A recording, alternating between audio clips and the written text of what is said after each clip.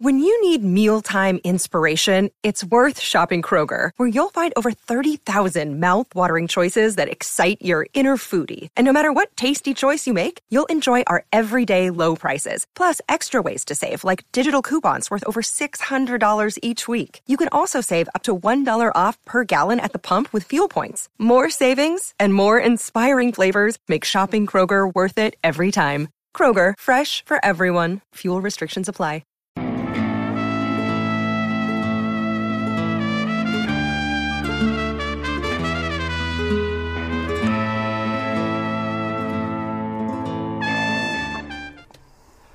Welcome back. It's another episode of A Fistful of Collars, your favorite jiu-jitsu podcasts. Howell Teague, Will Safford, Chase Smith, Reed Connell. We're back from California. We were there for the 2018 IBJJF Pans. What a wild, crazy week that was. It's been a busy week in general, right, guys? Like, it's not just Pans.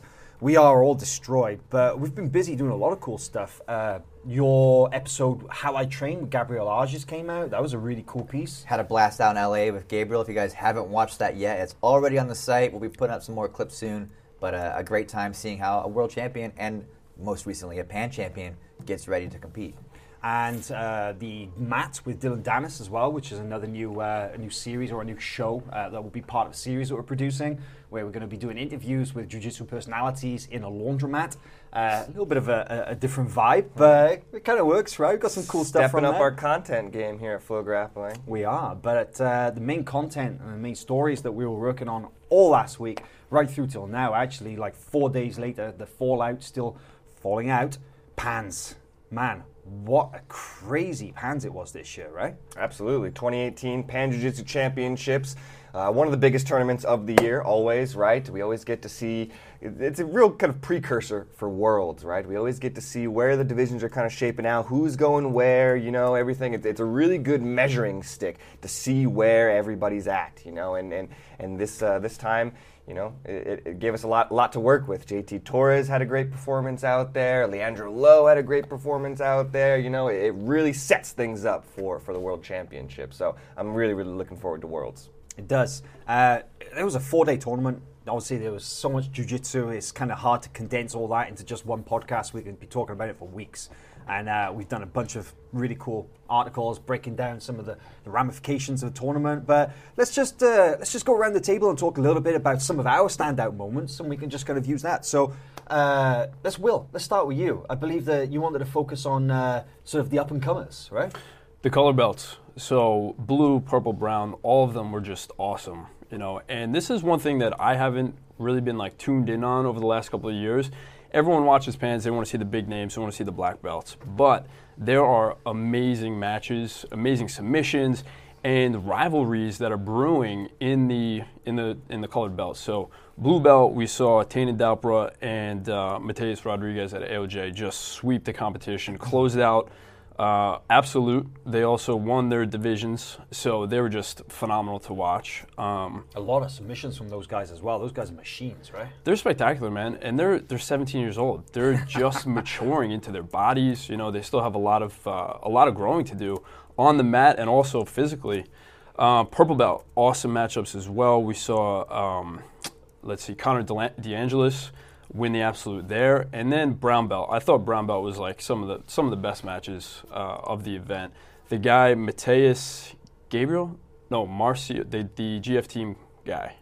Mauricio Oliveira. Yes. Mauricio Oliveira. He's super exciting. We got to hang out with him at the Ruka facility.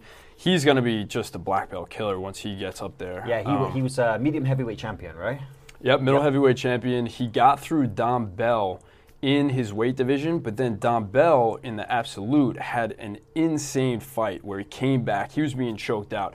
You know, one of those chokes where you're like spitting all over yourself. The guy's like, you know, you're just like barely holding on. Yeah. Starting to close in. He had one of the, he was in a choke that bad, right? But comes back and beats the guy and then continues on to the final to close out with his teammate Kainan Duarte. Yeah, interesting point you mentioned there. The AOJ kids, Conor DeAngelis and Kainan and Don Bell. But Conor closed out with Ronaldo Jr. So that was an Atos sweep, closing out the absolute in blue, purple, and brown. That's incredible. And female black belt. Like, the Atos just cleaned up in the absolute divisions. They really did. But man, I totally agree. Brown belt was so exciting. Kennedy Maciel, gotta mention that match too. That match, to me, that was highlight of the weekend. Exactly. Fight Match of of the tournament. So for many sure. good. You mentioned the Dom Bell comeback. I know Kyan Duarte in his semifinal, he had a crazy comeback as well, where he was losing by like 6 points, I think, in the last minute of the fight, and he ended up getting those points back in the last minute and winning. And then, of course, Kennedy Maciel had an amazing comeback. Comeback of the year for me. Absolutely. I mean, Right? also the super heavyweight final was crazy with Devontae and is it Fabio Alano? Fabio Out of Alliance. Those guys have been battling since Purple Belt. We have that epic clip of them getting ready at Worlds last year, and they're still carrying on their battles now as brown belts. That one was nuts as well. Those guys need to have a super fight or something, because they just, man, when they go at it, they're like, They're all I want to see it go 25 minutes. Let's see how long it can last. So. And that was the crazy match. Like, at one point, like, Devontae came off the match, like, crashed into the table. I remember, like, a huge, like, mug of Pepsi just went everywhere, and it was like, oh my God, this match could get any worse. Like, it was just crazy. But you mentioned there about the colored belts, like, man, thing is, these rivalries are starting now, blue, purple, and they're just going to continue right through the black belt, right? So this is something this is by no means over. No, not at all. I think it's super important to scout these guys now, because, like, for example, Gutenberg Pereira, who was in the absolute against Leandro, he's a brand new black belt, and a lot of people are just learning about this guy, but he's been around for, through. He won Royal, which was on Flow last year. We've been following Gutenberg for a long time. I know you have been following Gutenberg Since he's a purple. Since he's a purple belt. Yeah. So, I mean, like, it's so great that we can find these guys at purple belt. They're standouts at purple belt. They're going to be standouts at brown belt. And man, these guys, looking at guys like Tommy Longacker, I think we're going to talk about a little bit. But he's medaling on the absolute stage, and he's a guy who was a successful brown belt. And so, I mean, these guys at purple belt, like the guys like who's the other guy? Wallace Santos. I want to mention some other guys. Wallace Costa from GFT. Wallace the ultra Costa.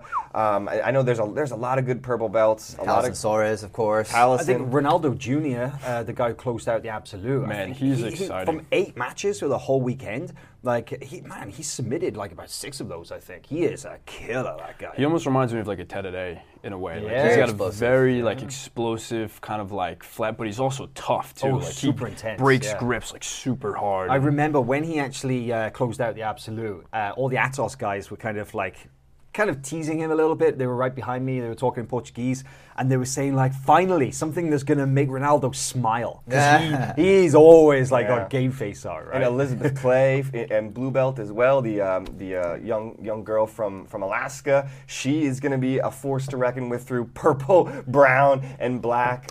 Finished every match. Yeah, One of she did. those, maybe not by submission. Ooh, brutal. Right? Really nasty leg break on a Jumping guard. guard jump. Yeah. Yeah, that got Really people hope talking. that recovery goes well, because that was Absolutely. brutal looking. Yeah, nobody wants to never see good. that happen. But Elizabeth Clay can't take anything away from her. Like, every other match, she looked phenomenal. The first match of the day, she walks on, she submits a girl in like 30 seconds or less. And man, you flew all the way from Alaska to do that? It's like, I hope she has Not some going more to draw it matches. out a little bit, have a little fun out there. Yeah. But the color belts, absolutely, a lot of action there. I mean, you can't sleep on these. We cover them as best we can. Obviously, we got an obligation to focus on the black belts because that's what people want to see, right? But we give as much shine as possible to these kids because they are the black belt world champions of the future, right? And it's interesting to note, talking about color belts, I think that leads into your point that you'd like to bring up, right, Chase? Just a little bit. So, following the event, there's always lots of chatter online about what to watch, what's going on in the event. And a huge standout item for me was people were talking a lot about sandbagging, saying that the level is too high at blue belt, too high at purple belt. These guys should be promoted their way up. They're cheating, they're ruining the sport, so on and so forth. And I say to them, bullshit. Absolute nonsense. I agree. I 100% First of all, it's legally for, let's take Tynan and Mateus, for the IBJJF, they can't even be purple belts yet as adults. They're not old enough. They're not old enough. Yeah. So they are just doing their required time at the blue belt as an adult. This is their very first event as an adult in the adult divisions. Major event. Major event. Yeah. And they have to let that play out. They have to let their careers move on before they can even go into the next level. And so, Well, is that a reason to be critical of the IBJJF then? Is that a reason to say, why do they need to? Well, I don't know. I mean, the system is in place for a reason, right? I mean, they had the time served kind of thing for the belts, the minimum time requirements, I think, is a year for blue, is a year and a half for purple, a year for brown. And, the idea was that people wouldn't be coming in and fighting like blue, purple, brown in like the space of 6 months, or because potentially you could get an athlete who's older from another sport coming in and just coming in like as a blue belt and dominate, and then compete the next month as a brown, and it just kind of makes a mess of the whole system, right? And the progression, especially as well for the kids, the whole graduation system, I think is something to work towards, right? It's like definable goals and that kind of thing. That's my understanding of why the federation system exists. I mean, I also think it might pave the way to child black belts. You start saying, okay, these guys are brown belts at 15, and now we're on a very slippery slope there. And what could happen? Let's not mix words here, right? Tynan and Mateus, those two 17 going on 18-year-old blue belts, would tool up the majority of average brown and black belts, right? 100%. For sure. Yeah, it's just like I said, it seems like a timing thing. But I also think you can be a black belt, or you can be super advanced on the mat, but your maturity level is not congruent with your abilities on the mat. So you're not ready to be a black belt. Exactly. You're not ready for the pressure, or maybe you get your black belt too soon and then you burn out and then we never see you again. So by keeping these guys down, we allow them to grow not just on the mat but as people as well, and then that comes kind of into the mature whole into martial arts elements thing, right? Because people often see jiu-jitsu now as just a sport, all about competition. But I think the majority of us view it as a martial art equally, right? I hadn't even really thought about it. It's a whole other element to the issue. Yeah. I think lastly, though, at events like Pans and Worlds and things like that, the level should be as high as it can get. Yeah. We should be celebrating how damn good these kids are and how much the sport is growing. Not everyone's going to get a participation medal. You really like jiu-jitsu, you started at 21, you've been doing it for 2 years, you're not a world champion. You shouldn't be, unless you're some kind of phenom freak. And so these kids deserve every medal they win because they have put in the hours. Absolutely. Yeah, I remember before Pans, you actually said, man, those kids are going to ruin some dreams at this tournament, because let's be honest, some guy who maybe doesn't really have a true understanding of what the level of jiu-jitsu is at that elite level. And it doesn't matter if it's Pans or Worlds, the blue belt champions, purple belt champions, every champion is of an elite level because they've got to win sometimes 6-7 matches to get there, right?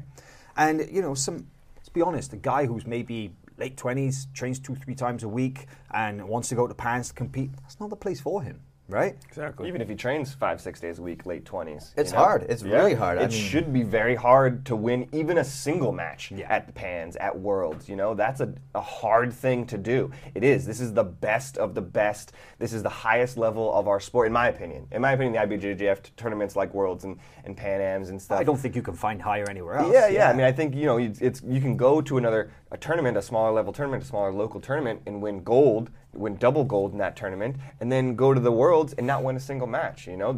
People are coming from all over the world. That's the reality that we're in this sport, is that people are coming from all over the world and fighting, and that's why these brackets sometimes have 70, 80 people in it. Winning a single match at this tournament is very hard. Yeah. 100%. And I don't think it should put people off from competing, but I think just people should be really aware of what to expect, right? Because, like I say, those kids are freaking scary, man. I'm sure they tore me up. I think they elevate the game in a way too. Like you have the potential of facing one of these young prodigies. So like, man, you got to be prepared. These guys are fighting like brown belts or black belts. So they're elevating everyone around them. They're bringing their level up, and the same thing goes for the brown belts, the purple belts, and up into black belt. I think it's just the evolution of jiu-jitsu. It's a pretty scary thought what they're going to be like when they actually get to black belt, right? Like, how good are those kids going to be? How far up, or how much are they going to bring the game up? But Reed, I believe you got a clip of Mateus in action. Yeah, I forgot about that. Let's see that. And this is an example of exactly what they can do, right? Yeah, against 3-time NCAA wrestling champion Ed Ruth. Pretty crazy. Let's watch this go down. Now, some people would say just that Ed Ruth shouldn't be a blue belt either, right? But on his feet, he's a black belt for sure. Yes, yeah. Still needs some work on the ground. I think I saw Dom It's Bell. just a short clip here, so I got to turn it back. Here's it is. This is the finish. This is Ed Ruth and Mateus fighting Mateus Rodriguez.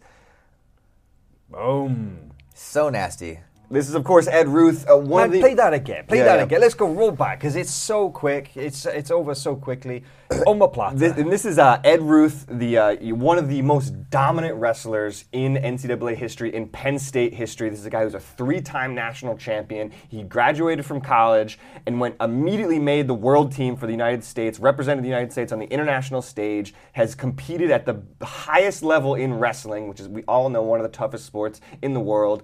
And this is a guy who came into the Pan Am's blue belt division. He fought there last year, too. And he got second to Connor DeAngelis. And this year he got third, losing to Mateus Rodriguez here. So, and this is a guy also, he doesn't compete in the gi a lot, obviously. He's a competitor. I love that he's out there. I love seeing guys like that coming out there. You know, I would love to see more MMA fighters and stuff put the gi on and go into the blue belt division, win or lose. But I want to point out just that Ed Ruth is one of the best competitors that we've seen, you know? And so, yeah, it's hard to win a match. What round of the tournament was that? That was the semifinals. So he ended up getting third. But he had 3 matches earlier. And he fought some tough guys. That guy from Fight Sports, I forget his name off the top of my head. It's Felipe. I don't know his last name off the top of my head. But he's a guy who really trains with Cyborg in Miami, and so he's a very game competitor. He fought a couple other guys who I know who I've seen a lot in the circuit and stuff like that. So he had 3 matches before that, won those matches, and then this was his 4th match and ended up losing, ended up getting third. You have to think in that particular clip, like he shakes off the omoplata, right? So he's about to get into a scramble, which he's probably like foaming at the mouth, like, all right, here's my chance. Yeah. And then that was Mateus. Mateus just the smoothest transition ever, attacks the forearm on the opposite side. Like the wherewithal, like to understand that and then to land that submission is just like next level stuff. See it right in that just that moment when Ed is flipping over and to somehow isolate the arm, and you know that's a pretty like drawn out process sometimes. Get the arm position, control, transition, submission, and he's just like bang. That's one movement.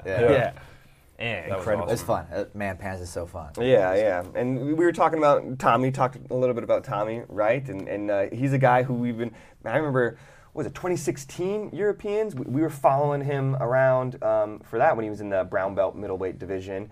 And then he came back the next year, 2017 Europeans, ended up winning the brown belt division there. Now he's a black belt, and man, he's one of the best in the world, huh? Yes, he is indeed. And let's just, before we go on to Tommy, because we've got some stuff to talk about. Actually, no, let's do it now. Tommy Langacker, he's got a habit of making headlines, right? Let's put it that way, because Europeans, we saw Tommy, and he went up against Urban Santos, tapped him out, first round in the absolute division. Mind-blowing, right? What a feat. Slightly different experience at Pans, because Tommy, he got his arm like straight up, hyperextended, way past 180 degrees in just a gruesome situation in a match with Dante Leon. Now, this is after he'd fought in the absolute division, again going out there, making it through, bronze medal at the Pans, beating absolute Nalati. podium. Like, let's talk about how big Nalati is, you know. Right, that was like 6 Tommy Langackers. But yeah, I mean, make it on the podium. You know, he only lost to Gutenberg Pereira, like got stopped by the GF team, you know, super heavyweight. And man, like Tommy comes back the next day to compete in his weight class, and he goes up against Dante Leon. And Dante Leon, another GF team black belt, training partner, roommate of Gutenberg Pereira. And these guys had never fought. It's amazing, because they got their black belts roughly the same time, brown belts on the circuit. You know, they'd never, ever faced off. It's like just crazy. And then they did at Pans. And I think we should just play the video and let it speak for itself, because nobody expected this. Yeah, we got it's about a minute clip here. This is about halfway through the match here, where it's a close match, but Dante ended up snatching an arm here. I think this is first round too, right? This is the opening match. I think it was a quarterfinal match. Ooh. Okay, now that armbar, anybody else would be tapping. Now you see Tommy's hand right there, flicker there. Now, Dante does the right thing. Referee didn't stop it, but Dante's saying to the referee right now, he tapped. And Gutenberg is yelling from behind, he tapped. But Tommy's face is like, just look at that. He's like... Do you want to just roll that? Yeah, roll it back a little bit so we can see. You can see, because obviously he's in a deep armbar right here. Flips him over and see, to me, it doesn't look like he taps. To me, it looks like he's thinking about tapping, but of course, that's not the same thing as tapping. No, right? absolutely not. If he wanted out, he would have said, I want out right now. And Dante certainly doesn't let up, and he's in the armbar still. He's in deep that armbar still. His elbow is still far deep. Luis, please move. He tries to bridge up right here, and Dante just slams his hips he comes back down back into up. the mat. Boom! And there's arms beyond 180 degrees. And now this is the escape. He puts his foot on his own arm to kind of push it back straight again. What a warrior. Now let's put this in perspective. Dante, we did an article on him. This guy, he actually, like his hobby outside of jiu-jitsu is powerlifting. The guy's got like a let's keep playing for a second. 400-pound deadlift or something. And then he wins. He wins. That's important to note, is that he comes back and then immediately grabs and the he arm. wins. That might have been a mistake. and you caught it just as he walks off past you. You caught it right there. He just goes, "Fuck." Man, but like Tommy said to me afterwards, he's like, yeah, I won the match, but I lost me an arm. And he pulled out. He couldn't continue in the tournament because, we saw similar things in jiu-jitsu, right? We've seen Jacare was the famous one against Roger Gracie back in the day, escaping a ridiculous arm bar and then going on to win the match. Felipe Pena versus Urba Santos 2016 Europeans, same thing, gets his arm completely hyperextended, comes back, chokes out Urba, just crazy. Now, Felipe Pena was out for 4 months after that. He didn't come back until the following April. That was in January. The question is, how long is Tommy going to be out for something like that?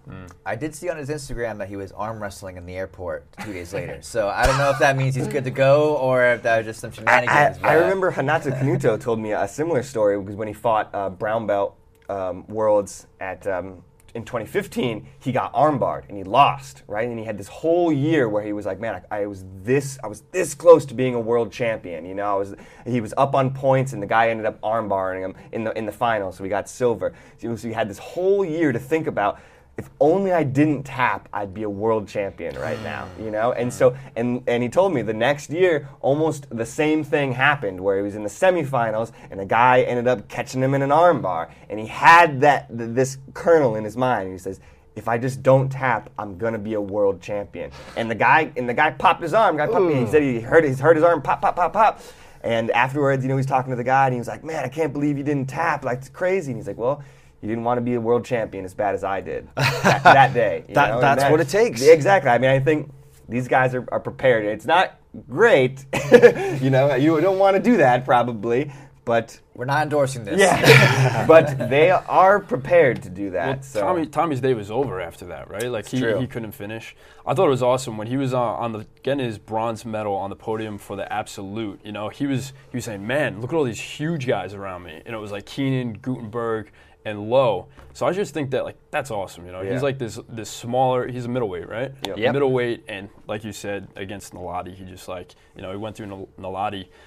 He was inverted. He's playing inverted guard against Nalati. Nalati's he likes like to live dangerously. 350 pounds. It's pretty nuts. And Tommy gets a lot of flack online for his celebrations. Like some people think he's not the most humble guy after he wins. He's a little bit puts it out there after he wins. But after hanging out with Tommy this weekend, he's a super cool guy. And you have to respect his heart and his These guys are competitors, man. Yeah. These guys are competitors and they live their life. They these wins mean so much. It's not just going out there and winning something, these are these people's lives. Let them celebrate. Let them have some emotion, That's why they're there. And he's doing something that has never been done before, He's representing European jiu-jitsu. So he's it's much more than just Norway. I was talking to the guys, their goal is to spread competitive jiu-jitsu throughout Europe. So he's got a lot on his shoulders, but he's doing a great job.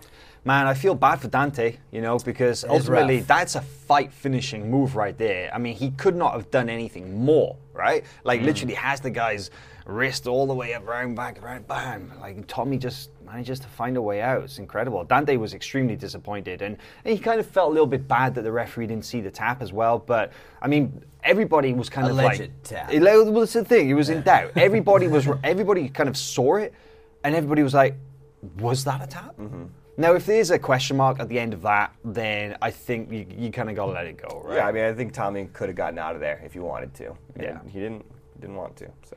But, man, just a week full of big moments. And so we've gone through from the color belts via the sandbagging, and we've worked our way up to the new new black belts coming on the scene, notable moments. And you want to talk about... Man, just the reason why... I mean, one of the biggest matches of the week, the reason why I think a lot of us were watching this black belt divisions, Keenan Cornelius versus Leandro Lowe. It was on the tip of our tongues, I think, all week, is the match we were hoping to see. We were hoping to see maybe in the finals. They ended up getting...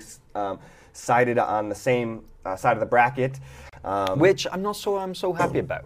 Yeah, well, I don't know if you heard in Keenan's interview there, he said that because Hulk had a little bit more points, and because he got the absolute title at Europeans, they closed out. They closed out. Hulk was seated second, and that automatically means that he can't be seated on the same side as Hulk, as his teammate. So we got seated fourth, which was opposite. Man, so that's a technicality that put him in the semi-final with Leandro. You have to think, man, is Keenan kind of like he's having second thoughts about giving it to Hulk back there in Lisbon, but it's already been gone. Yeah. I mean, because Hulk went out first round. Hulk did lose first round. Yeah. And definitely, I think Keenan, he's always one of the best, right? He's always capable of making the finals and certainly winning the finals. But just one of the best matches of the week, maybe even the best black belt match. You know, it was a really exciting match. It was the one time, I think, that day, because it was Saturday. It was the one time where literally everybody in the arena stopped what they were doing and went over to mat 6. And because that's where this match was happening, you know, it was like literally all eyes were on Keenan versus Lowe, and for good reason. I got some of the little highlights we can just play here, kind of over the conversation. But just a great match here from Keenan versus Lowe. It definitely seems like I got to interview Keenan after his final. We talked a little bit about this match, and you know, he said he's really been game planning. He's really been working to beat Leandro Lowe. He even said at the very end, he's like, I'm working to beat Leandro. That's why I'm here. And you can see him right there. He's avoiding Lowe's game with the collar drag. He's controlling that sleeve. He's not letting Lowe get hold of that collar. He knows that Lowe loves that collar drag so much. Here, he does a good job. But man, Leandro is just he's a different breed. There's not many people who can beat Leandro, and Keenan's still working. I know that Keenan did beat him at 2014 Worlds. So I think the first time they met. But I don't think he's been able to beat him in quite some time. There you can see he's kind of working some worm guard. He's working some lapel grips, which Leandro is more than happy to deal with. Right? He said he gets a sweep off it there. Nice. He said that he's got 3 guys in his gym who do a lot of lapel stuff, and basically they prepare him for Keenan. Mm-hmm. So that's kind of that's how he deals with that. Now that's a beautiful reversal right there. And that's right in transition, because Keenan didn't have the grip, Keenan didn't have the lapel, and then boom, Leandro explodes. And it wasn't really a technical sweep either, right? It was more like a technical stand-up into a wrestling takedown. That's the stuff that you can't prepare for with Leandro Lowe. When he's just going to explode out of the bottom, take you down. Later in the match, I'm sure he'll show this, he has another takedown, but he's just super scrappy, man. Pops up to his feet, controls the posture, boom, runs him to the mat. Leandro's just so good at embracing the suck, embracing the grind of a match, and wearing people down. He really seems to just tire people out and keep going that extra inch. Now, we got to mention that there were a few really notable moments in this match, and the one that everybody's talking about is the fact that, of course, Leandro passed Keenan's guard. And here it is. First time. Look at that. Gets his double unders. Keenan just trying to invert, but Leandro, like you said, he's relentless. Yeah, put that in perspective. Yeah. That's one of the best guards in the world, and Leandro just blew right through it. Yeah, not many people pass Keenan's guard, that's for sure.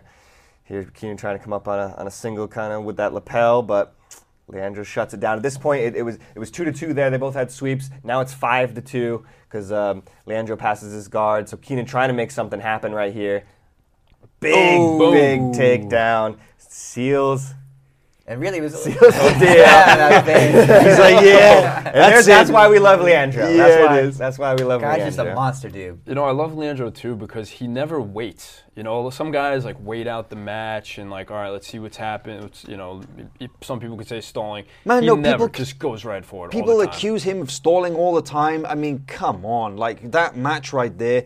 That was a lot going on. He was on the ground for like 5 minutes, just sucking wind after this. He puts everything into his match. But he does play coy. Like, for example, with Gutenberg in the Absolute final, you could see he made a deliberate choice to let Gutenberg get tired. He felt confident in his guard, confident in his wrestling. Gutenberg was shooting on him when they're on the feet, but he was able to sprawl.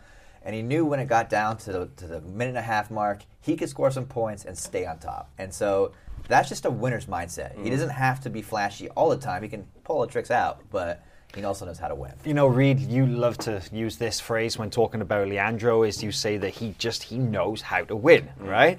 And we're all in total agreement. And I caught him as he came off the mat and he'd just beaten Gutenberg, you know.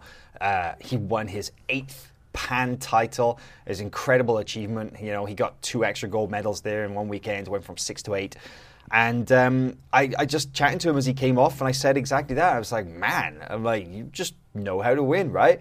And he actually said to me, yeah, but I have no idea how. Like, he said to me, he said, I was in there, and I was just thinking to myself, man, what am I going to do? And I just found a way. I just found. He's got no game plan. He just goes in there, and he just. I think that illustrates it even more. Yeah, you know, he's just a champion. He doesn't need a game plan. He just finds a way. Really is. Really, Leandro, incredible, man. What an athlete. What a performer, right? I think that's the thing that people love about him as well, is the fact that you always get a good show with Leandro, right? Another guy making faces, having like a fun time out there. People love personality. I mean, we should really encourage more of that. You know, really get out there. 8-time Pan champion. Rehash of last year where he won double gold. This time he wins double gold. And let's just be clear here as well that Leandro, 8 Pan titles, he has never, ever closed out a bracket. He's won titles in 4 different weight classes and in the Absolute as well. So that's like, it's including the Absolute, because it was light, middle, medium, heavy. No, 5. It would be 4 weight classes plus the Absolute. And, never once closed out in any of those. And that's beating guys like Romulo, Lucas Lepri, Galvao, Joao Gabriel. He's kind of went up the chain there. It's nuts. Yeah. I mean, we should talk about Gutenberg as well, because the fact that he even got to the final of the Absolute division is, for me, pretty incredible. He had to take out Muhammad Ali first, and Muhammad's no joke. Also, a little bit more seasoned at black belt. And that was a crazy first-round match. I had a lot of fun watching that. A lot of good wrestling. I was really impressed with his wrestling. And I know we've seen that. He's based in Ohio, and we did a piece on him training in the wrestling room with those guys, with Dante. So it's really showing in his game. You got to roll with Gutenberg. I did get the roll. He was very nice. I'm light feather. He's not. So He's super heavy. Super heavy.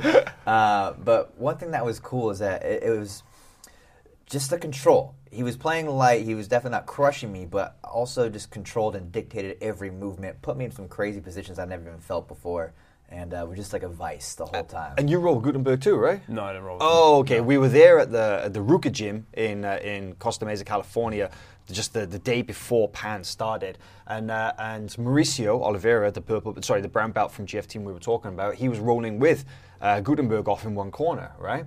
And man, Gutenberg rolled a few people, but who did you roll with that day? I rolled with Espen.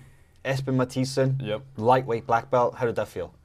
Man, he felt like a heavyweight. He is super tight. Like, everything about his game, like, you can't, like, I'm a guard player, so I try to get like grips and get my hooks in or whatever I have to do, spider guard.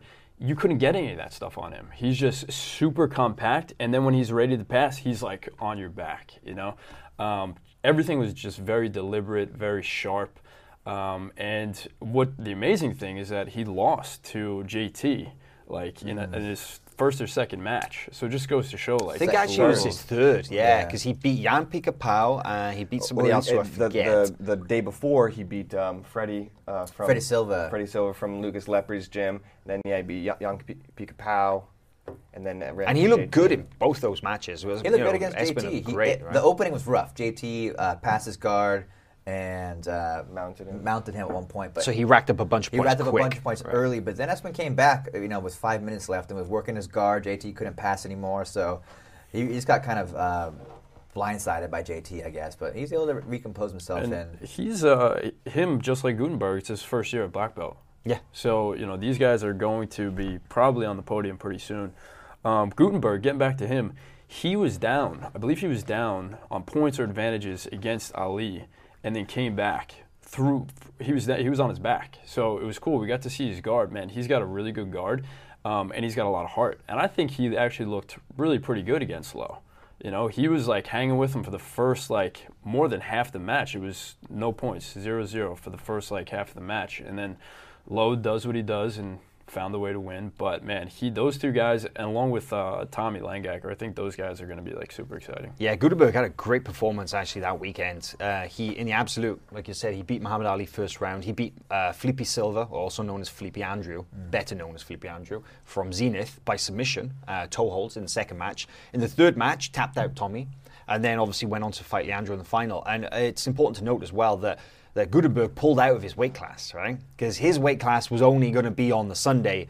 And it was like, okay, do I fight Leandro and I just save everything for that? Or do I potentially fight the guys like Muhammad, Jared Dopp, Tim Spriggs, and Keenan Cornelius, those killers in his division first, and then fight Leandro later? And, he chose to save his energy. Important to note that last year, Claudio Calasanz did the exact same thing at Europeans, These guys are just kind of sitting out their weight class just to focus on beating Leandro. But important to note that Leandro doesn't. Leandro just goes out there and he's like, whatever, 3 matches today, 4 matches tomorrow, no problem. So I didn't go out last night, so this is going to be easy. just to piggyback off Will's point there, I think that definitely going into Worlds, that's the biggest storyline for me. Is how these new black belts. There's such a big wave of new black belts, and Worlds has been historically dominated by the veterans of the sport. When we're getting to this time where it'll be interesting to see, if the new black belts can get over that hill. Guys like Lucas Lepri, Cobrinha, Andre Galvao. There's a good chance we'll see those guys at Worlds. Yeah, right? yeah. They don't. They usually only do 1 or 2 competitions a year and win those ones. So it'd be interesting to see if this changing of the guard is a real thing, or if Lucas and Cobrinha and Andre and Bernardo Faria and Buchecha, if they're able to beat back the new generation still. Speaking of veterans, I spoke with JT Torres this morning about his pants performance. We've got a really cool interview coming out. But you want to hear something crazy that just kind of blew me away because I hadn't thought about it. 9 years as a black belt. Wow. It's almost a decade to compete at the highest level. We talked about his rivalry with Lucas Lepri. JT has lost to him at Worlds a couple times, but he's also beaten him for first place at ADCC. That was back in September. And he thinks this is going to be his year at Worlds. But man, 9 years. He did get his black belt at 19, right? Yeah, he's an OG American black belt for sure. One of the original pioneers, JT Torres, for incredible. Sure. So, Pans, incredible. Just wasn't the only event, though, that weekend. There was also the Abu Dhabi Grand Slam that was taking place there in London. It's the final Grand Slam of the season, heading into World Pro, which is going to be in April. And, of course, we were all in Southern California, so we sent the very capable team of our colleague Armin from Flow Elite, who also is a jiu-jitsu practitioner, keeps that on the down low, right? Super low key. Yeah, he kind of does. And we sent freelancer Michael Sears out, photographer, writer as well. And those guys did a great job of covering that event there.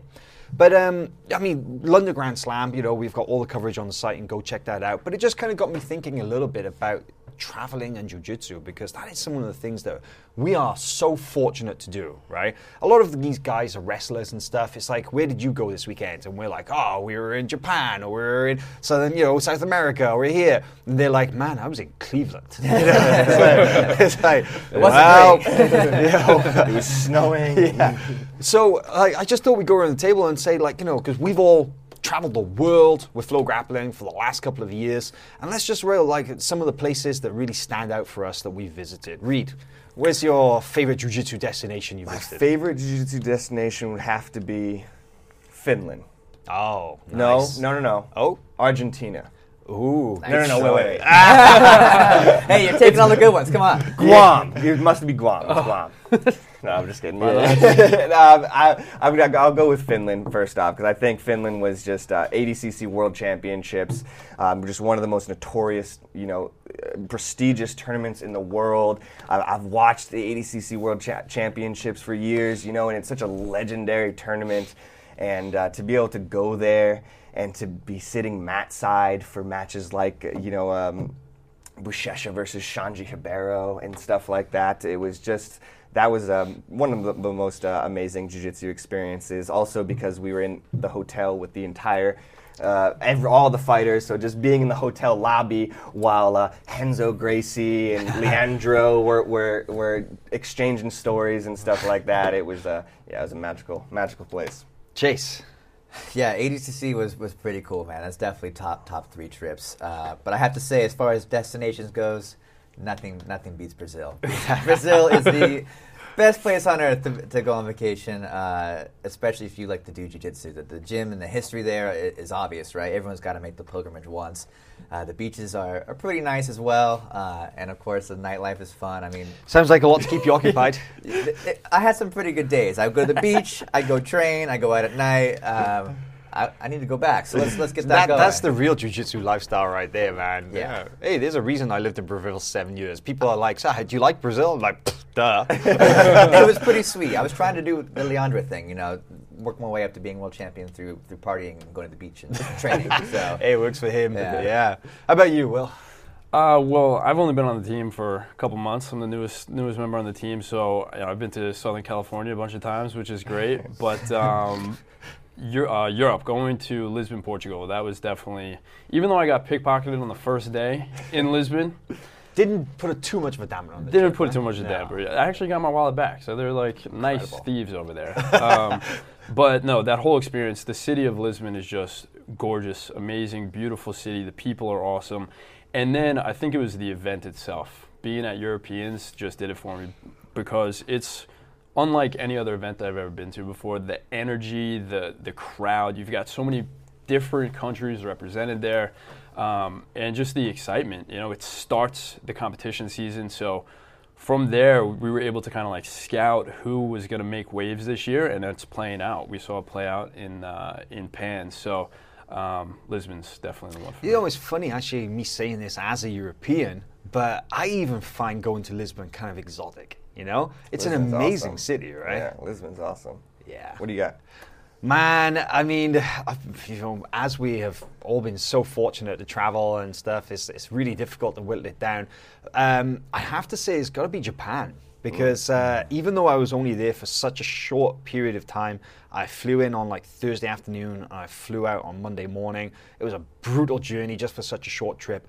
I was there for the Abu Dhabi Grand Slam. I didn't even get to train. That was the worst thing. I really wanted to. I was like looking up jiu-jitsu gyms, but Tokyo is like this huge city of like, I don't know, it's like 20 million people or something. I don't know, it's incredible. It's just one of the most populous places on earth, and everything's really far away from each other. Like you got to get a train or get 2 trains for like 2 hours to get to where you want to go. But just unreal. It's like every manga, every anime movie I'd ever seen, like it was just like walking around in a daze. I was like, oh, this is so cool. So you went to Japan for the Magna, is what you're telling me. I did not. I went for the jiu-jitsu, and I didn't really get to do too much, but I did get to see some great matches. Isaac Bayen, Satoshi was there, of course, and just an amazing vibe. And I cannot wait to go back. I'm really, really, really looking forward to going back for the Abu Dhabi Grand Slam later this year. What an amazing catalyst to see the world. Like you said, we've definitely been super, super lucky, super fortunate to be able to see so much of the world through jiu-jitsu. It's such an incredible lens to be able to experience the world. I think if you guys are considering traveling, considering going to a different gym across the world, just drop everything and go. Do it. It's 100% worth it. You're gonna grow as a human so much. Man, I'm gonna channel my inner Shia LaBeouf right now and just say, do it! Oh, do it! Right, guys, I think that's the perfect place to end this podcast. Thanks again for tuning in. Make sure to go to flowgrappling.com for, basically all the coverage of the events we've been talking about, including the various shows, series, and more. More live events coming up soon, more podcasts, more jiu-jitsu. You know where to go. See you later.